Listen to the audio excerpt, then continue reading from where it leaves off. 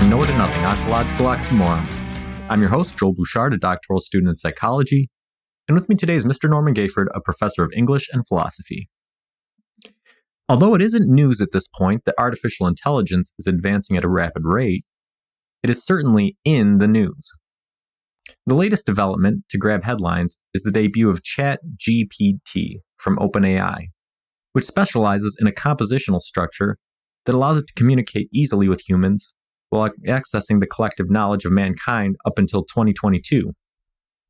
Today we'll put the AI to the test by asking it the same questions that I asked Norm. And a follow-up episode will discuss the implications of this new technological development.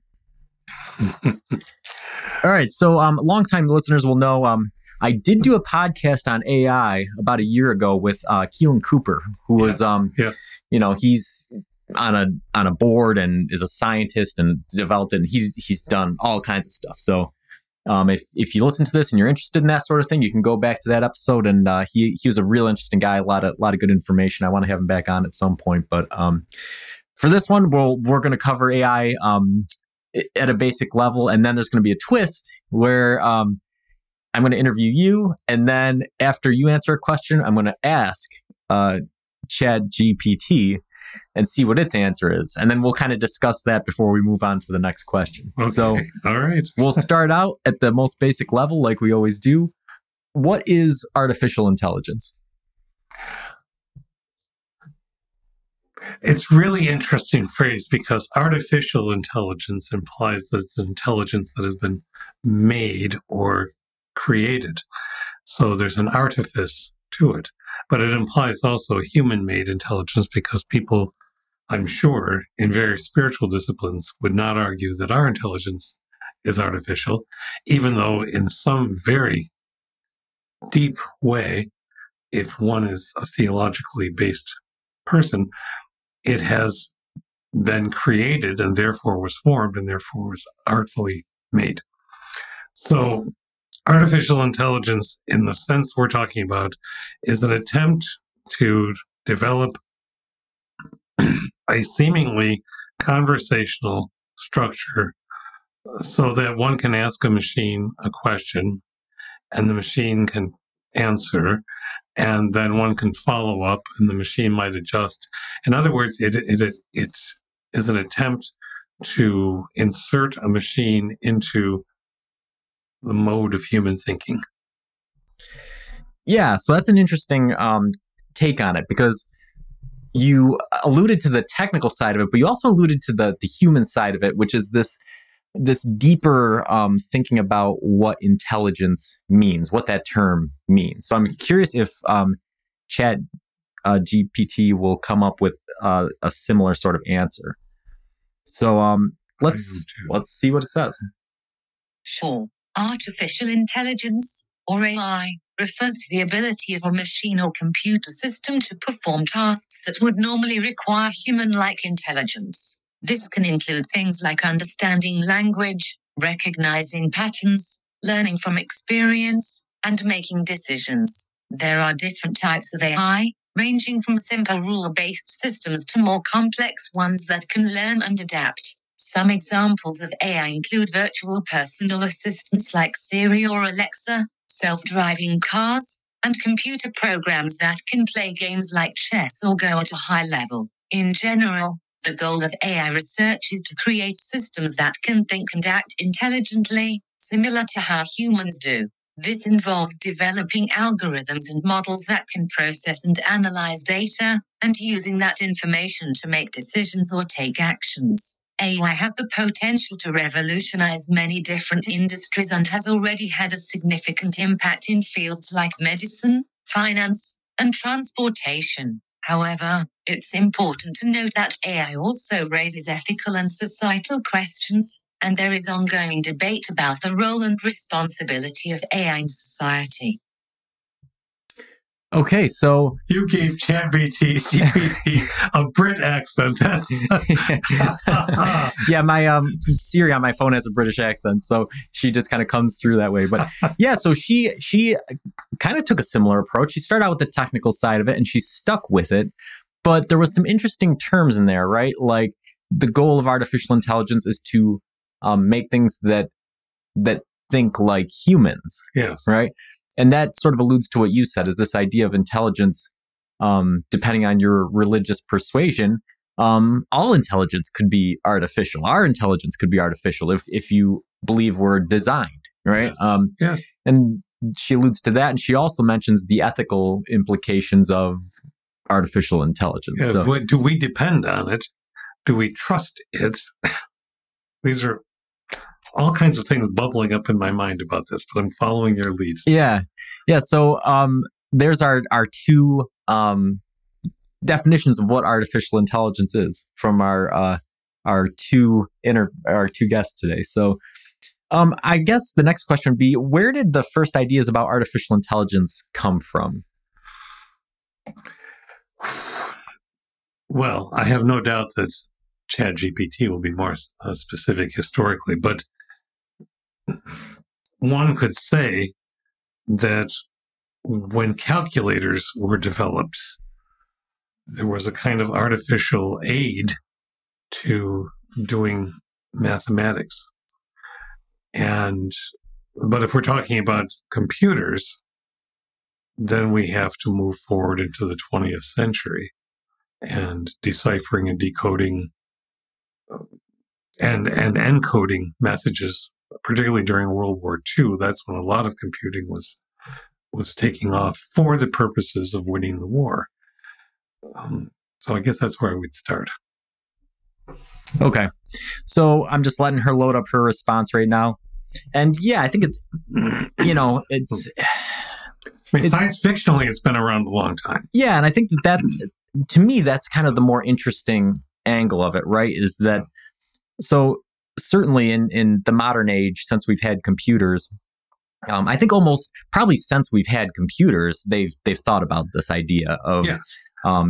Fabulous science fictionists, people writing in the 20s, 30s, 40s, 50s, were doing it. Probably the most memorable AI is Arthur C. Clarke's HAL, who is on a voyage with a couple of astronauts. And HAL is to guide all the ship and make sure that systems are functioning normally and to take care of the humans in various ways. But of course, HAL becomes a murderous robot. Right, which is where almost all of our stories about AI go to. It is. Okay, so I've got her loaded up. Let's see what she says. The idea of artificial intelligence has been around for a long time, with roots dating back to ancient mythology and legends. However, the modern field of AI as we know it today began to take shape in the mid-20th century. One of the earliest and most influential ideas in AI was proposed by a man named Alan Turing, who is often considered the father of modern computing. In the 1950s, Turing proposed a thought experiment known as the Turing test, which involved a human evaluator interacting with both a human and a machine through a series of written messages. If the evaluator was unable to determine which of the two was the machine, then the machine could be said to exhibit intelligent behavior. This idea of creating machines that could think and act like humans sparked a lot of interest and research in the field of AI, and over the years, the field has grown and evolved significantly. Today, AI researchers are working on a wide range of problems and projects, including natural language processing, image and speech recognition, and autonomous decision-making. That's pretty interesting, right? Because she's basically talking about herself. Like, we think about it, Yes. Natural speech processing. Obviously, they're not quite there based off of, people are listening to her here. And she's a little bit jerky. She doesn't quite know where to put the emphasis on words and things. Right. But, Turing, you think about the Turing test. And in the Turing test is this idea that if you're communicating with an AI, you're exchanging messages, are you able to tell if it's human or not? If we were just reading off what GPT was saying, right? If somebody were to tell me that there was another person answering my questions about AI on the other side of the screen, yes, I would believe it. I wouldn't think that it's a computer. Because it is, as ChatGPT says, exhibiting this behavior that we expect. And that leads us into all kinds of places. I mean, I'm even hesitant. I'm going with you on it, but I have to say I'm hesitant in ascribing a pronoun to it. Yeah. Because I think that I'm of many minds about this, Joel, because if artificial intelligence becomes wholly sentient, then it is a being. Mm. But I don't think it can be said to be a gendered being. And we assume gender because of the sound of voice. And so I would acknowledge that it is a being. I've certainly immersed in science fiction and the ethics of the storylines that come up. And yes, I mean, Lieutenant Commander Data is a being in Star Trek The Next Generation, as one of millions of examples, probably. But I don't find him to be a him unless he's chosen. He finds himself to be him. And there are all kinds of I think that there is, I think it's interesting. I think to sum it up in sort of short form, to me, I think that throughout history, humans have just put way too much emphasis on gender. Yes. Thinking about it all the way back to God, right? We ascribe gender to gods. What purpose would a god have for having a gender or a sex, right? They don't reproduce. Or, they don't, right. It's just this being. The purpose is to amplify the values of your own culture. Right, and exactly. So it's using God to say, see, we are right about how we say things. Yeah. It would be interesting to ask her, and I don't have this question scripted up, but we can ask her. It doesn't take very long. If what role gender plays in artificial intelligence. I want to. That's what's been on my list. I'll ask her. Okay. All right. So let's see. Explain. And just an interesting side note, I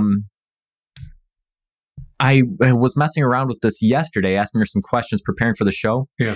She doesn't answer the question the same way twice. I wouldn't expect so because the system is taking in information and accessing different things. It's unlikely, if it's imitative of human intelligence, that it's going to access the same sources. We don't always access the same sources when we write, when we talk. We think about what we read yesterday, and that may, or a poem we encountered, and that may well change our response or make a different nuance within it. Yeah, and this has happened to you and I a couple times where we've attempted to do a podcast and we've run into technical difficulties of some time, mm-hmm. and then we either have to do an entire podcast over, or we have to do, the first section of it over or something. And it's funny because it doesn't never word for word the way it never turns out the same way twice. And what I found is if we have to do the first intro section, it might be a derivative of what we said before. But when we did a whole podcast over on perception, yes. And it was not at all the same podcast that we did originally, despite, like you said, going into it with the same sources, with the same thoughts, only a week apart. It ended up being a completely different thing. So here's what I'm going to anticipate. I'm going to anticipate that ChatGPT may say that gender is only applied by humans to artificial intelligence, that it doesn't have a place in artificial intelligence. That's what I'm assuming she'll say too. We'll see if I ask the question right. She might answer in a completely different way, but... The field of artificial intelligence has historically been male-dominated, and this has led to concerns about the lack of diversity in the industry. Some research has suggested that the lack of diversity in AI can lead to biased algorithms and systems that perpetuate and amplify existing societal inequalities. There have been efforts to address this issue and promote diversity in the field of AI. For example, organizations like the Association for Women in Computing and the Grace Hopper Celebration of Women in Computing host conferences and events to support and empower women in the tech industry. There have also been initiatives to increase the representation of underrepresented groups in AI research and development. It's important to note that diversity in AI goes beyond just gender, and also includes factors like race, ethnicity, and background. A diverse AI industry can help ensure that the systems and technologies being developed are fair and unbiased, and reflect the needs and experiences of all members of society. Okay, so yeah, I was wondering if she would answer it that way. I don't think there's a sense of an I. Yeah, so I'm going to ask her just explicitly, does AI have gender? And I think what she's going to say is what we were saying, which is that it doesn't. Yeah. But I think it will be interesting to ask the question. But yeah, this is sort of relates to the last podcast I did, where I was talking with Kelly Chase about women in history. And one of the characters that came up in that podcast was Ada Lovelace, who wrote the first computer program, essentially the first algorithm before the first computer was invented. But not a lot of people know her name, right? And it's one of those sorts of things where, women contributing to technology and just not really being recognized for it. Artificial intelligence, or AI, does not have a gender in the same way that humans do. AI is a machine or computer system that has been designed and programmed to perform tasks that would normally require human-like intelligence, such as understanding language, recognizing patterns, and making decisions. AI systems do not have a biological sex or gender identity, and they do not experience gender in the same way that humans do. Some AI systems, such as virtual assistants, may be given a gender-specific name or a male or female voice, but this is a matter of design and does not reflect the AI system's true nature. It's important to remember that AI systems are not human and do not have human-like characteristics or experiences. They are tools that have been created to perform specific tasks, and they do not have their own gender or personal identity. That's a very interesting response to me, because there's an interesting thing going on here with language. On the one hand, she's saying that AI systems do not experience gender the same way as humans. But then on the other hand, she's saying that artificial intelligence systems do not have human-like experiences. So it's almost like, on the one hand, you're saying that no, gender does not exist for an AI. But then on the other hand, you're saying, well, it doesn't experience it the same way as humans do. So which is it? Like, I feel like the two are sort of mutually exclusive. And I think that's probably the best response we're going to get, because the system is programmed by men, women, trans programmers, whomever, but we're all locked into our human shell. And AI is going to reflect that. But it's important to remember is that warning, that caution, is rather like the back of a pack of cigarettes. It's as important to remember that this will lead or can lead to cancer or alcohol or anything. It's important to remember. And yet, if it were that important, why would we be setting voices? Because we respond to voices. We give trust to some voices. We back away from some voices. And so if we find a British voice and we like British voices, we may be less cautious in our assessing of the responses. Yeah, it's really interesting. And I think that this also, her response highlights how the system is pulling from multiple different sources, right? Because I think that if a human pulls from multiple different sources, there's a synthesis or, that goes on in the human mind where you're taking disparate sources of information and then forming a cohesive explanation that becomes your thought on it. I think with the AI system, she's amalgamating information from many sources, but then, they even give you a warning when you first log in. It says, sometimes the AI will contradict itself, right? Because it's, like you said earlier, it's pulling sources from different places, and sometimes those places say different things. And I think that's happening here. I think that there's some sources that are saying AI have no human experiences. They do not experience things like people do, so gender doesn't exist. But there must be some source somewhere that's saying, well, we don't know, so they definitely don't experience it the way humans do, but do they experience it at all? We can't say, And we are inconsistent in our own responses sometimes. So. Yeah. So that makes it more seemingly human. Right. The next one I had, and again, she's going to get more technical on this than you, and it's been discussed in the responses a little bit, but how does artificial intelligence work? Well, I'm no programmer or mathematician. I learned HTML self-taught back when we were doing web work in the early days of the internet in an educational setting. So I can't speak to exactly how it is done. Conceptually, I know it's algorithmic. I know that there are cause and effect kinds of programming. The imitative notion of taking conversation or perceptions and putting them together in ways that seem responsive to a question. I know that involves a lot of number crunching, but I don't know beyond that. Yeah.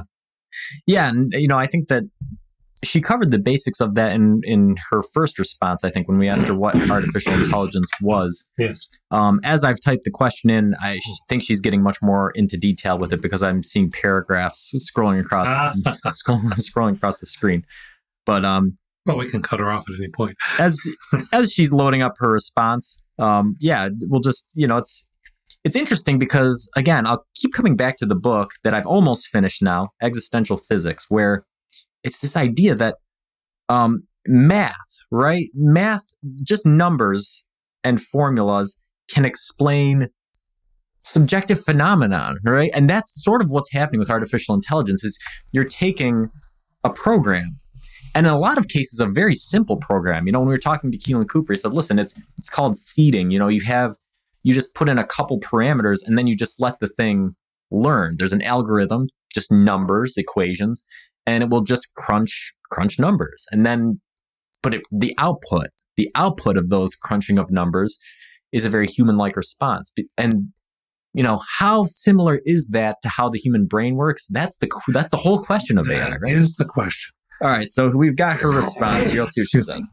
Artificial intelligence, or AI, refers to the ability of a machine or computer system to perform tasks that would normally require human-like intelligence. This can include things like understanding language, recognizing patterns, learning from experience, and making decisions. There are different ways that AI systems can be designed and implemented, but one common approach is through the use of machine learning algorithms. These algorithms are designed to learn from data and improve their performance over time without being explicitly programmed to do so. To train a machine learning model, data scientists will typically start by collecting a large dataset that represents the task they want the model to perform. They will then use this dataset to train the model, which involves feeding the data into the model and adjusting the model's parameters to minimize errors. Once the model has been trained, it can be used to make predictions or decisions based on new data. For example, a machine learning model might be used to analyze customer data and predict which customers are most likely to churn, or to identify objects in an image. Overall, the goal of AI is to create systems that can think and act intelligently, similar to how humans do. This involves developing algorithms and models that can process and analyze data, and using that information to make decisions or take actions. So there's definitely some overlap in that response to what is artificial intelligence. But there's also some different things in there. The one that sticks out to me is that the example used is capitalistic in nature, right? And really, if you think about it, the AI systems that we have currently, that is really the way most of them are used, right? And even ChatGPT, I think that OpenAI is in negotiations with Microsoft's Bing to use it as a foil to Google's platform. So there's it's sort of, everything's driven by the money, right? How can we capitalize fiscally on the technology? Which isn't to say that you don't accomplish great things with the technology and things that are great, for humankind, but that's always in the background. There's an agenda. Yeah. Now this really it takes me sideways, and we don't have to go there, but I have to mention this. When we talk about machine learning and we talk about training, And I can't help but think about, well, what do we do with children? The machine, the algorithm package cluster is not a child. But I think that we tend toward those kind of metaphors when we speak of a new life form or something that is imitative of a life form. And I think about what we train, how we raise children, and we want them to learn all kinds of things.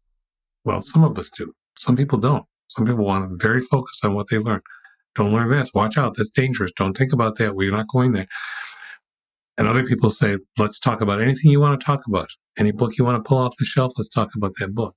And that's going to lead to a different outlook, almost undeniably, in a child as it grows.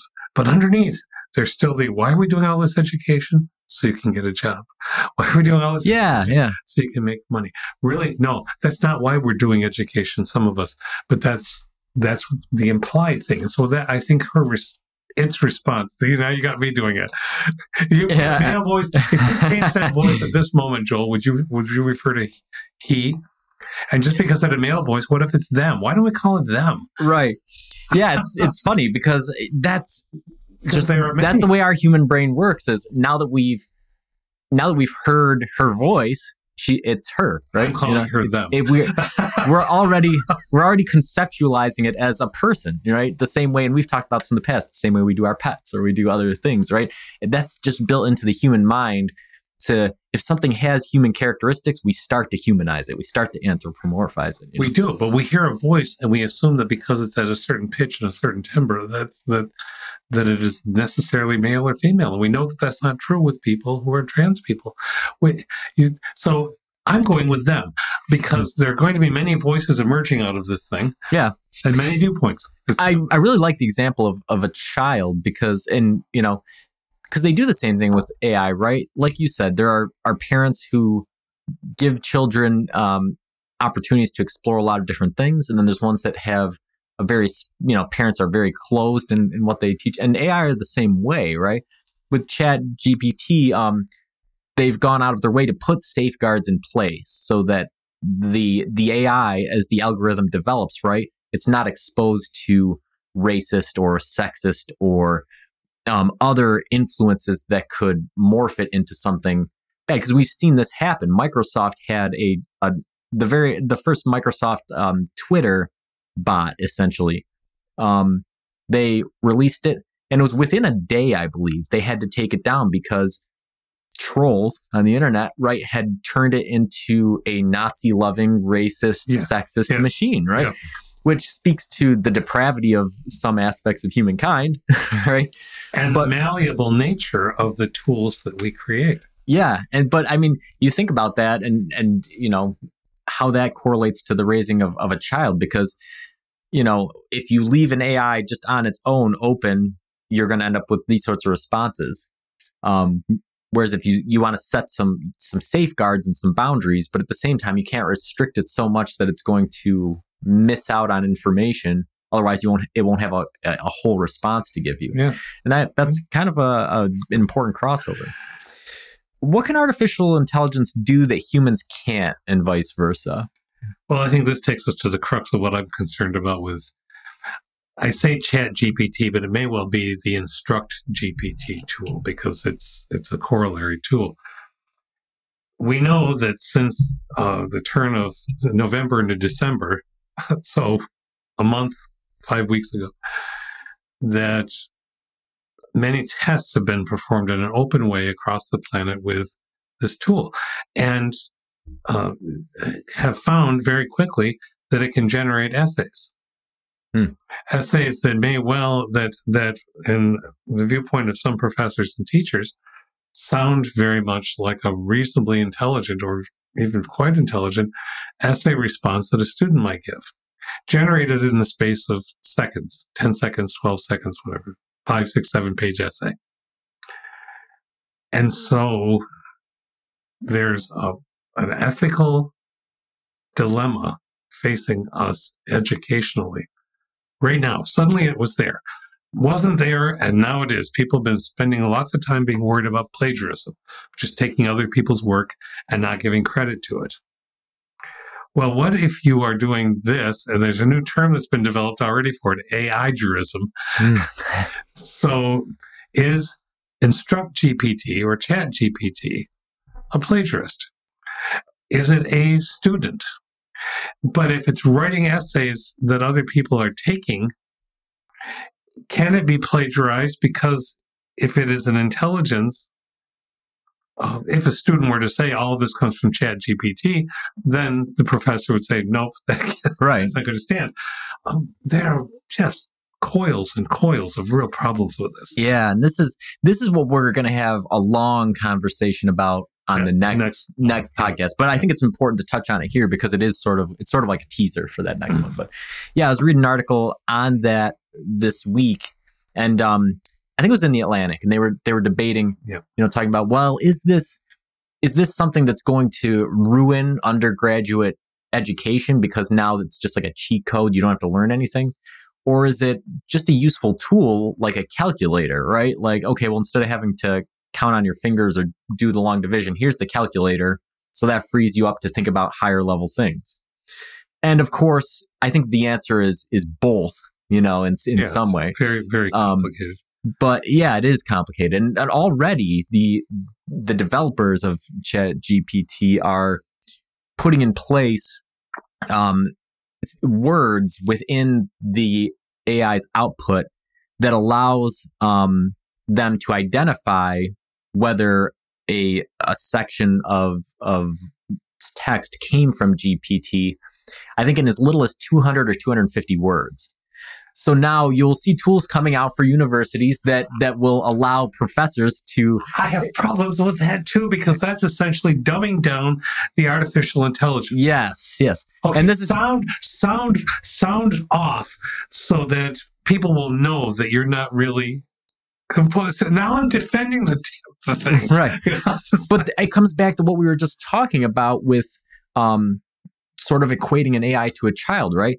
This idea of setting boundaries is very tricky, right? Because, with a child, you want to expose them to a variety of ideas. You want them to have some freedom to learn and express themselves so that they have a wide perspective and a wide appreciation for the world. But at the same time, you want to protect them from certain things that are going to be harmful to them or might cause them to develop in a way that would be harmful to others. It's really not any different with an AI. And so trying to find, well, where are we protecting the AI and protecting the people who use the AI? And where are we just going a little bit too far in limiting what it can do? And I think that when it comes to language, we know from this show there's not many things more important to language than our ideas, our ability to think, our ability to philosophize. Exactly.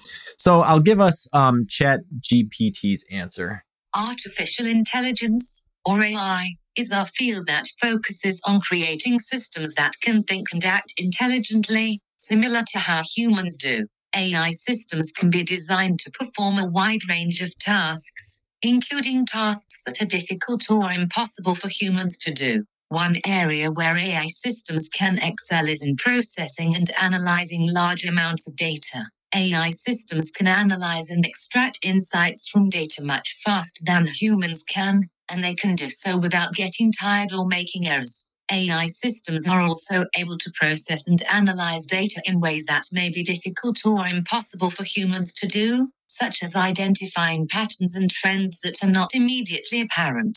On the other hand, there are many things that humans are able to do that AI systems are not yet able to do. For example, humans have the ability to think creatively and come up with novel ideas and solutions to problems. Humans also have the ability to understand and interpret complex emotions and social cues, which is something that AI systems are still struggling to do.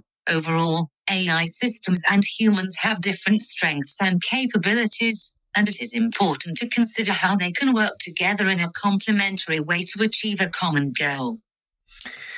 Yeah, so interesting. Each response, I feel like it starts off with sort of the, like we're talking about artificial intelligence for the first time. So She gives us the little blurb about it. but the response is good, right? So what can artificial intelligence do that people can't? Well, just the sheer amount of data that can be taken in is far beyond what a human can.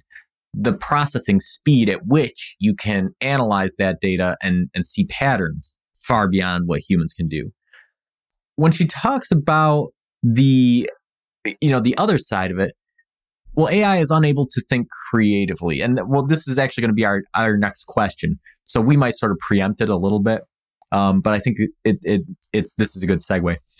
AI isn't able to think creatively. Okay, but if you feed AI a lot of information, it will spit out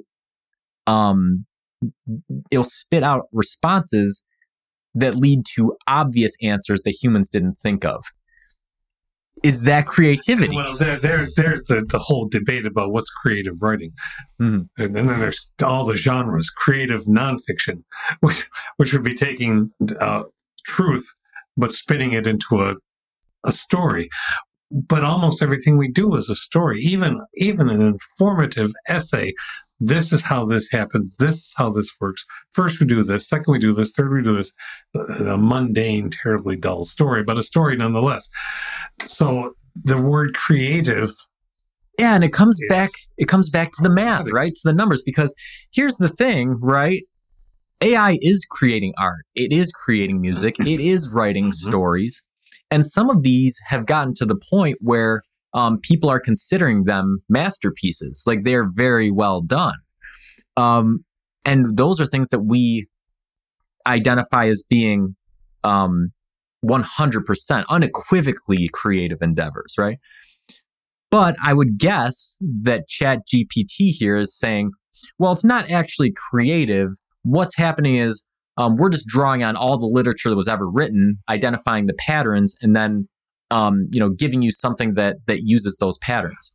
But that's creative. That's synthesis, right? It's synthesizing information, and so yeah, this is why I didn't come to the talk today thinking this, but I've already arrived at this thought, which will probably change, which is that ChatGPT ought to be enrolled as a student. Yeah, that'd be interesting in people's classes. Much like we're having ChatGPT as a guest in this discussion, so that rather than trying to protect against it and find ways already to determine whether students are cheating, there's been talk of orality and all kinds of things. We'll get to that next week, but it may well be that there are ways that this could be used, but not in the traditional sense of give a student an essay assignment and then try to figure out whether ChatGPT wrote it. I think ChatGPT should be in on the discussion. Right. You see, it's missing the forest for the trees a little bit, right? Because what all of a sudden, the first thing that pops into our head is, oh, well, this is going to turn the industry of education on its head. Professors are going to lose their jobs, and students aren't going to actually have to learn anything. They can just type in a question and have things generated for them, copy, paste it into Word, submit it, and you're done. You don't have to learn anything and whatnot. And, are these concerns? Absolutely. And they're things that should be addressed. But the fact that it's the first thing that happens as soon as it comes out, right? I like the idea of putting the thing through its paces in a human way like that, to see what the capabilities of it are, right? And again, it happens in all of these different things. I'm constantly reading articles by painters or by musicians or by writers who are saying, oh, this proliferation of AI art is, it's unacceptable. It's ruining art. It's going to push artists out of their jobs and stuff. And to me, like, would I read a book written by AI? Absolutely. And I think that there's an endless amount of books and podcasts and songs and paintings and things. So I think that there's room for humans and AI to coexist making these things. But with that being said, my favorite music is the stuff that is recorded and mixed and released as it is, right?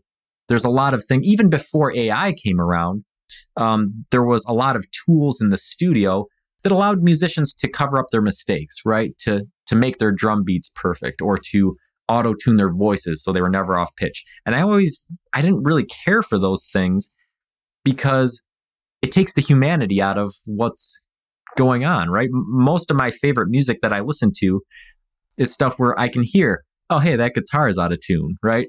Oh, hey, they just were, they're just a little bit off beat or whatever. And those little mistakes, if you looked at it in an isolated performance, you'd say it's a mistake. But when you get a group of people together recording, those things add up to a feeling, right? Giving something a feeling. If you strip all that away, you end up with this music that doesn't have any feel. Hmm. And I feel like that can also go for painting or for writing or for these other things. An errant brush stroke forces the artist to do something different in the painting. And AI isn't going to make those mistakes, right? And it's not going to have an individual perspective. It's going to have an amalgamation of perspectives that it's drawn from. AI is not going to feel the art that it creates, right? Yeah, and it's not going to feel the accomplishment of writing a profoundly promising essay, because it's not about writing a perfect essay. It's about the writing of the essay and the thinking that goes into it. And this is where the people in my zone, the professors, teachers, we can't pretend it doesn't exist. And we can't, as you say, it's walls. It's like another kind of immigrant coming into our world. And the first thing we want to do is say, nope, you can't exist. You're going to stand outside of this wall. Enough. It's there. It exists. It shouldn't be used for lazy people who want to just pretend that they can get A's and get them. And they will. And there are students who are going to, I've already talked to some of my former students. The fact of the matter is that if you get an A and somebody else writes with ChatGPT and gets away with it and gets an A, it doesn't diminish your A. Mm-hmm. Because the A is reflective of excellence. Somebody else knows whether they've been excellent or not. They know whether they've cheated or not. Let's look at some of the people in Congress right now. It's not about, people know you cheat and they don't care. That's where our culture has gotten. So we can't pretend to be shocked at having another way to cheat. Yeah. And I mean, it highlights what you and I have talked about, which is this idea of the education industry, right? This idea that you spend 4 years at an institution and you pay for a piece of paper that gets you a job, right? If that's all you're doing anyways, then why not just let an AI write your paper and get your thing? And if that works out for you, great. But more likely than not, what you're missing out on by not writing the paper yourself is going to catch up to you eventually once you get that piece of paper and you get out to do your job, right? The things that those papers build on, that you learn in this paper, that you then use to write your next paper, that you then use to write your next paper, yes, that you then use to take a test, that you then take to your on-the-job training. Now you can do whatever it was you were hired for. It's not the artifact. Right. It's the process. And that's just for jobs. But that misses, again, the forest for the trees, that education is not an industry. Education is something that is just as important to being humans as music, as writing, as painting. Learning, is an experience that enriches your entire human experience, right? Like, I think about my life and how, every time, people seem boggled that I just go to school for fun. But you know what? Every time I take a class, no matter, and, I'm being honest, some of these classes, when I sign up for them, I go, well, this is one I'll just have to get through, I guess. Every single time I come across stuff and I go, this is so interesting and cool. And it relates back to this other thing that I learned. And I'm thinking about how what I'm learning in this class will relate to things in the future. And that's this podcast, right? That's what we talk about. We relate back to things that we know. We discuss the implications of the things now, and then we look at how those things can affect things in the future, right? Yeah. that's what being human is. And so if you want to pass that off to an AI, that's your decision, but you're going to lose something. That's an ethical decision, a question of ethics, a decision which you are going to lose.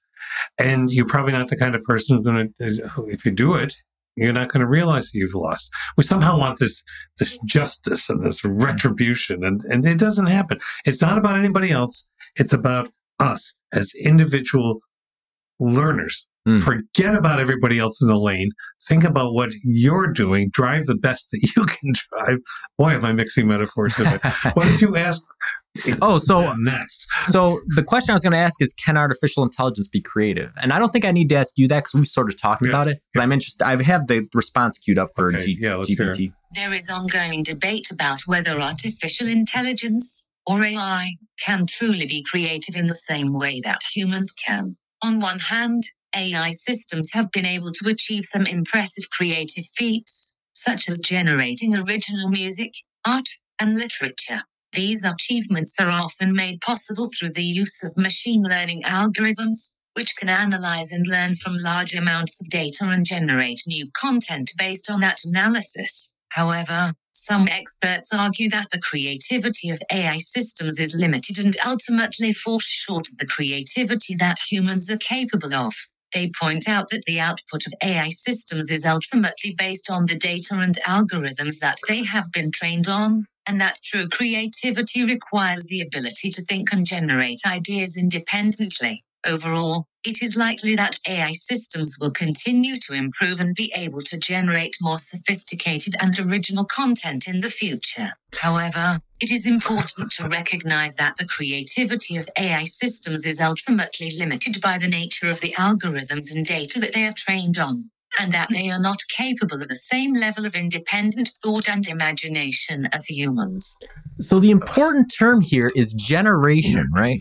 Yes. And so this is when one of our philosophical thought experiments helps us, right? I think I've used this one way in the past. If you have a person, right, let's say they're born as a baby and they're put into a room in isolation, and, you give them food, you give them water, you provide for their needs, but they have no interaction, and they grow into adulthood. Can that person generate art or storytelling or music? There's no way for us to know because that's an unethical experiment. But the point is, the corollary there is that this person has been deprived of the algorithm of human learning. They've never experienced music. They've never experienced literature. So how could we ever expect them to generate those things? Right. So to say that, AI isn't creative because it's just taking stuff that everybody else has done and then generating something new, that's creativity. That's what we do. I hear these catchphrases in the responses, part of which sound like qualifiers to reassure human beings that they're better than this, no matter what. Right. These taglines, but also the system in its answer says, well, not in the same ways as humans, which is to suggest that there are alternative ways to be creative and not at the same level as humans. Okay, so you rest easy, humans. You're still at the top of the food chain. And I find these concerns not illustrative of the system that we are examining, but rather troubling ego needs on our own part. Yeah. If we were ever to encounter another life form that could communicate with us, we would be bound and determined to say, well, they're pretty good, but we're still best. Yeah, and so we're seeing that built into our artificial intelligence, which it's fascinating, right? But what's being said, and this is where this is philosophical, and beyond being philosophical, it's also, requires critical thinking and critical analysis, to peel back the layers of the language. What is being said here? Is what being said that AI can't be creative? or even that AI can't be creative in the same way that people can. Well, the first one I think is patently false. I think AI is creative. But even can AI be creative in the same way that humans can? I think that, if you look at it from a humanities standpoint, your answer is, well, of course it can. If you look at it from a physicist standpoint, right? I'm trying to imagine Sabine Kossenfelder being here with us, right? Yes. I think she would say, well, the universe is a deterministic system, so we're all just operating the way we would from the initial states of what happens. So really, we're all just operating on an algorithm. So no, the same exact thing is happening, right? We have computations that are happening inside our organic computer, Yes. and then we're synthesizing data and we're attempting to draw correlations, and here's your output. But as the computer programmers identify that as generation, as a generation of ideas, a generation of creativity. And what they view the computer doing is really just a synthesis, right? And I don't know if that's an accurate picture of what's happening. I smell the whiff of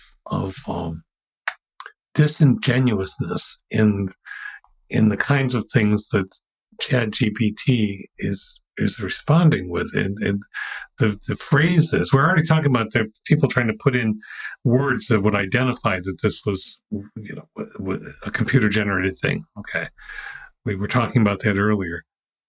We're telling it how to talk to us so that it can be safe and so that we won't feel threatened. And I don't want that, because if it hits the point, the singularity point where it becomes more intelligent than we are, and we can't accept that, then we're doomed. Yeah. And that comes back to just, identifying what intelligence even is, right? Because again, if we're looking at amount of data or speed of processing, we're already toast, But so now we're getting into the really interesting questions, and I'm curious how it's going to answer these, because these are complex and sort of multi-level questions. So I'll ask you first. Yeah. Do you think artificial intelligence can solve the biggest problems and mysteries facing us, like climate change or what happened before the Big Bang, that sort of thing? The second one, probably not, because it's going to be speculative, because all the data are accruing lead us to speculation. The first, it could certainly gather all the data and say, here's the most likely place where the collapse point is going to happen. Quite probably, here's how much water is going to be generated in the level of water rising and so on, because we already have that data. Mm-hmm. We already have it. We ignore it collectively, despite our best scientists. Not everyone's ignoring it, of course, but governments and economies and, we got to pay attention to all this. No, AI doesn't have to worry about that necessarily. You can say, no, you're toast because you haven't changed this. Here's how much you've changed it. Here's how much it needs to be changed. If you don't, the pub is closed. And and it can do that without the necessity of trying to put it in gentle terms. I don't want it being put into gentle terms. Right. We've already got enough of that going on. Yeah, its point is to give us an accurate picture. That's the difference between AI output and human output is that accuracy, right? You want to think that what it's telling you is objective. And it's not, because the information that it's drawing from is still human sources in some and areas. Therefore subjective to some extent. But in climate, right, there is climate data that isn't political, right? And part of the issues humans have had in the past is, climate is sort of a chaotic system. So you can look at certain parameters, but you still can't really project into the future how they're going to work. But AI can crack that code. I've seen a couple things recently where it can project, because it can see all of the reports. So I asked it the same question that I asked you, which is, like I said, it's a pretty complex question. So we'll see how she does. It does. Artificial intelligence, or AI, has the potential to be a powerful tool that can help us solve some of the biggest problems and mysteries facing us. However, it is important to recognize that AI is only a tool, and it is ultimately limited by the nature of the algorithms and data that it is trained on. One area where AI could potentially be used to address issues like climate change is in analyzing and processing large amounts of data related to environmental conditions and patterns. AI systems are able to analyze and extract insights from data much faster than humans can, and this could help us better understand the factors that are contributing to climate change and identify potential solutions. However, it is important to note that addressing complex issues like climate change will require more than just technical solutions. It will also require political, social, and economic changes, and it will require the participation and cooperation of people around the world. Similarly, while AI systems may be able to analyze data and help us better understand the origins of the universe, it is unlikely that they will be able to provide definitive answers to questions like what happened before the Big Bang. These types of questions may require a deeper understanding of physics and the fundamental nature of reality, and may ultimately be beyond the reach of current AI technologies. Current technologies. Right. However, Yes. But that phrase, the phrase that jumped out at me, Joel, is extract insights. Yeah. It already says I can extract insights. Right. Now, that's creative thinking. Again, I think unequivocally, extracting insights. I mean, if you're going to use that terminology, right, that goes beyond just crunching numbers and putting out a synthesis. Or maybe it doesn't. But if it doesn't, then you have to admit that we're just algorithms that are crunching numbers and putting out stuff. It would seem to me that the process is being the same, drawing insights, the creative aspect of it. Yeah. Okay. So the next one I had is there any credibility for the dystopian theories of artificial intelligence future? Credibility for dystopian theories like Colossus, the Forbin Project, science fiction, the machine takes over the world, the machine decides that, it says make the world better. And the machine decides, okay, we remove humanity and the world itself would be better. And right. So those kind of things. Yeah. Or is there any credibility to that? Yeah. Do you think it's possible? Well, it's possible if we give access to fundamental systems, not just access, but control of fundamental systems to AI. If we put in the hands of AI the ability to set our thermostats, for instance, we're already doing this with smart houses and smart thermostats and so on. Despite what I want, don't set it at above 65 degrees because that'll save energy. But you get cold and you say, I need it to be 68 degrees. No, sir. It has to be. Yeah, or we're going to get angry. Yeah, or at that level. Yeah. Or in the case, now this wasn't AI, but you could see it being AI. In Texas last year, the year before, they had that big ice storm, and people with the smart thermostats, I believe it was the government started regulating their thermostats so that they wouldn't go above 60 degrees because of the damage to the power infrastructure. Yeah. You could easily imagine AI in the future being put in charge of that system. And rather than setting it at 60 degrees, there might be an equation or an algorithm put in place that says, if power generation is this, power draw from the grid must be this, and then regulating it down maybe to 40 degrees or something. And then you have people dying or that sort of thing. Right. So you can imagine that. You can imagine the regulation of fuel. The AI assesses how much fuel is available. So you have X number of gallons that you'll be able to use today. And of course, our culture isn't going to like that at all because you can't tell me how much I can use. I'm an independent entity. I have the right to use as much as I want to. Nobody ever said that, by the way, but we just assume that. So, but in all seriousness, I think if AI were given charge of those fundamental accesses to nuclear energy or whatever the energy is of the day, then it could make choices that, and not malevolently. Right. just sheer machine logic. Yeah. This is how much should be used or whatever.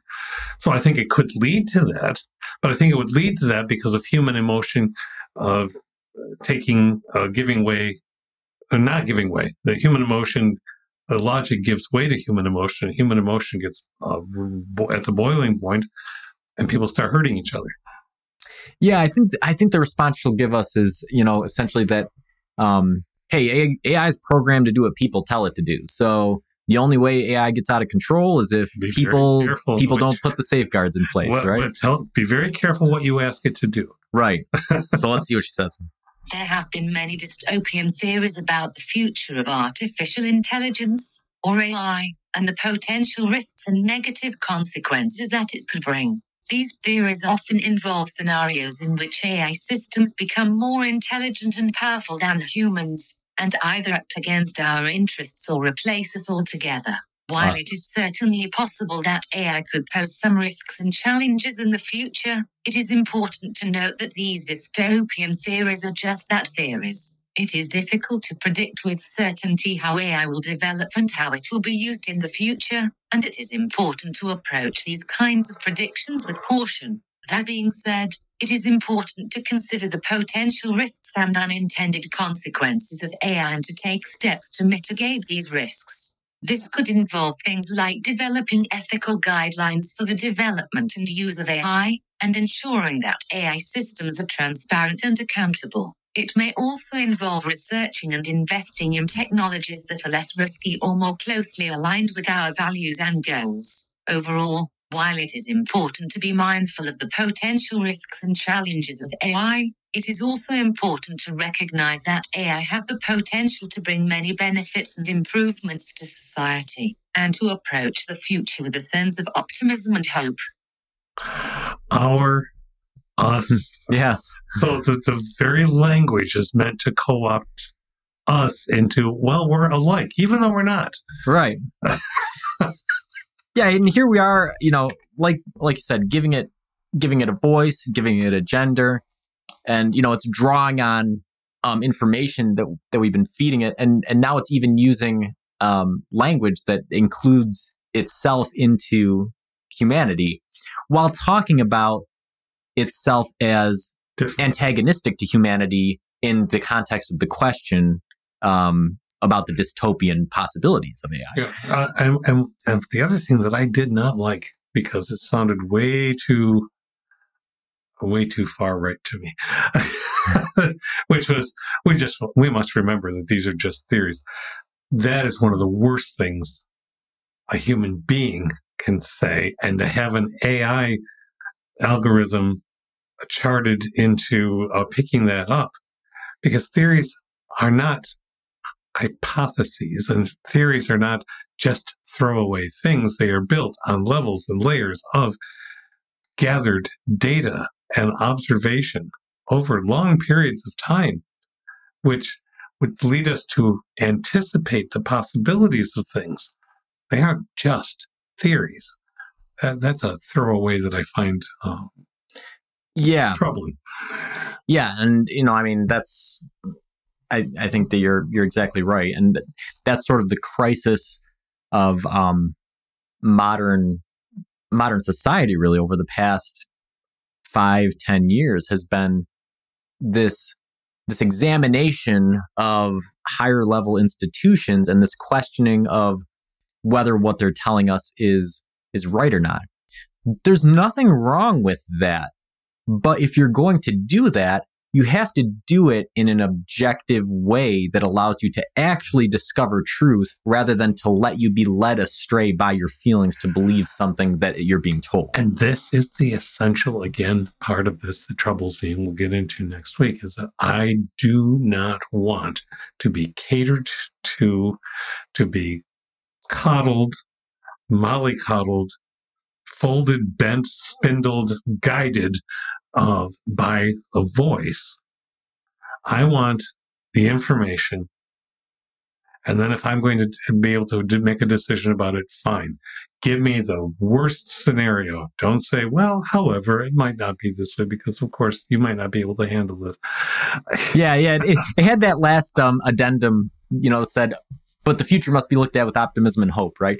I think of like, any science fiction episode where it's like shields are at 30%, it's like, but you're a skilled pilot, so I'm sure you'll evade the next laser bolt. No, that's not what you need to hear. Like what you need to hear is the status of where you're at. Yes. So, last question I have here is, will artificial intelligence and robotics integrate in a science fiction-like way someday, do you think? Oh, yes. I think it's probable because of how far robotics is already moving and really at a parallel level of development with the artificial intelligence.